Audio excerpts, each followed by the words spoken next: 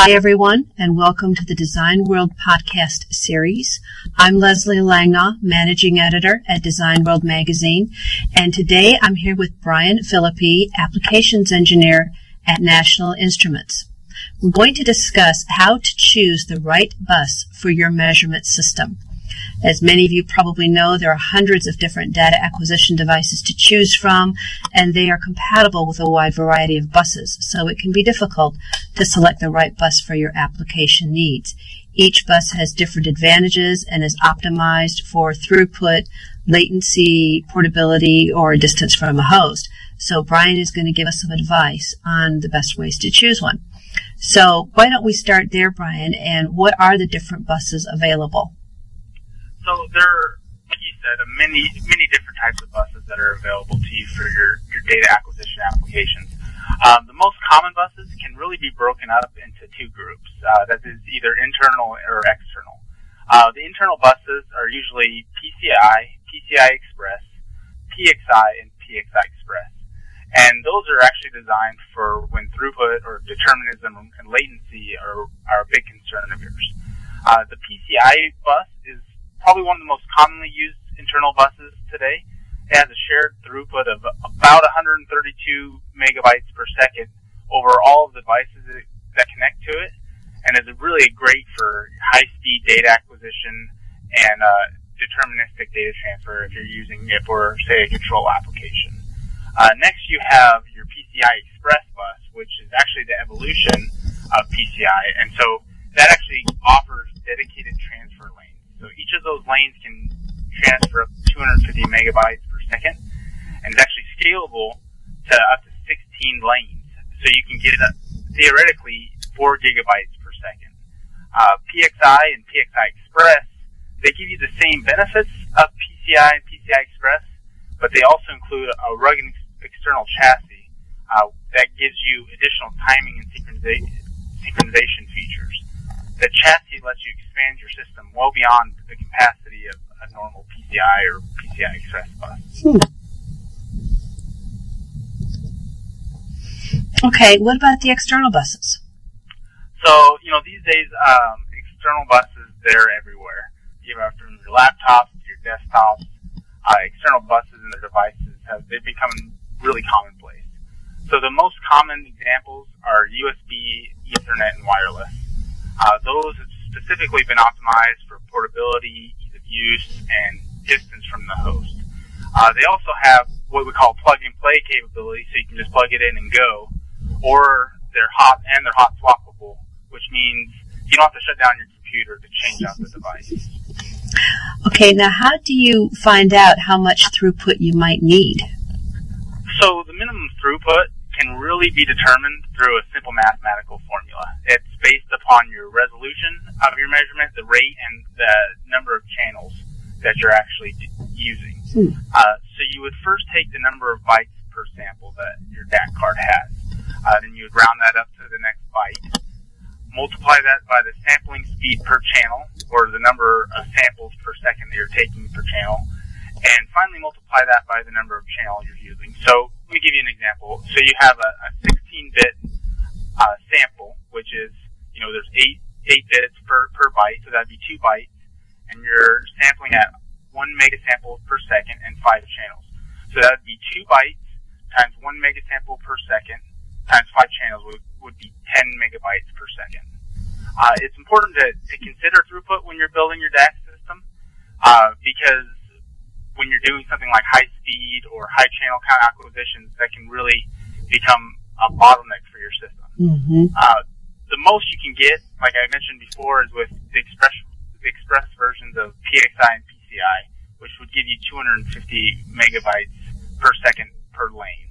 But, that is the theoretical bandwidth. So depending on how much overhead you have or how many devices you're using, that's definitely going to be lower. Okay. Now, for control applications, where the system must respond quickly to a measurement, which buses are best?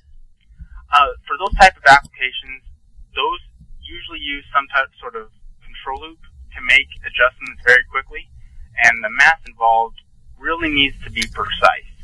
So to get that type of timing, I would recommend an internal bus. That's because they have a really low latency and a high determinism. And what latency is basically the time delay between when a driver software function is called and when the actual hardware value is updated. So on some internal buses, that could be less than a microsecond, and then that jumps all the way up into the order of milliseconds for some external buses. Another important factor in your control applications is the determinism of your bus, which is actually how consistent the bus latency is. So buses that have the same latency when communicating with I/O are more deterministic than buses that can vary in their responsiveness. Determinism, it's really important for control applications because, like I mentioned, you're using this control loop, and you need that control loop to be very reliable because of all the algorithms that are designed based upon the expectation that it's going to execute at a constant rate. Yeah, okay. So now, how does your bus choice affect your ability to synchronize your measurement devices? So with your measurement devices, your DAC devices, you're always going to have, or you're usually going to have some sort of option for synchronization. Your choice of bus, however, will determine how easy it is for you to synchronize your devices and what type of synchronization you can actually use. The simplest way to synchronize measurements across multiple devices is just to share a sample clock and a trigger.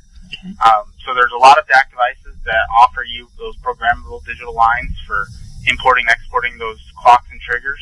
But certain buses have more built-in things to give you additional timing and triggering lines to make synchronization as easy as possible. Let me just give you an example, like PCI and PCI Express. You can actually wire multiple boards together in your PC using the RITC bus.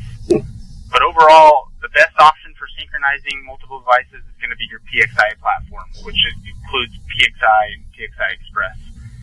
Those are specifically designed for high-performance synchronization and triggering. And they give you a number of different options to synchronize modules, not only within the same chassis, but synchronize modules across multiple chassis.